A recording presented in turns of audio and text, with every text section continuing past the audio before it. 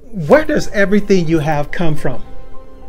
Do you think you earn it on your own? Do you think it is by your might, by your power? Well, there's a Bible verse that says this: a man cannot receive nothing unless it has been given to him from heaven. In other words, I believe that passage is saying to you and I is that there is nothing that we have here on this earth that we will ever possess in the future or even today that does not come from anywhere else but heaven.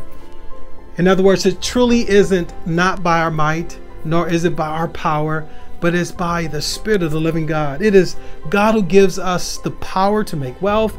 It is God who gives us the strength to wake up every single day and be able to go and earn and even keep what we have.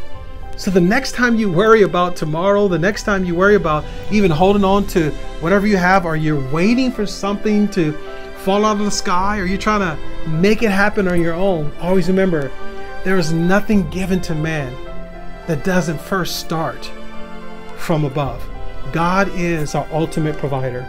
And can we all agree that we should never ever forget that? This is Pastor Cedric of Commitment Church with another weekly wire.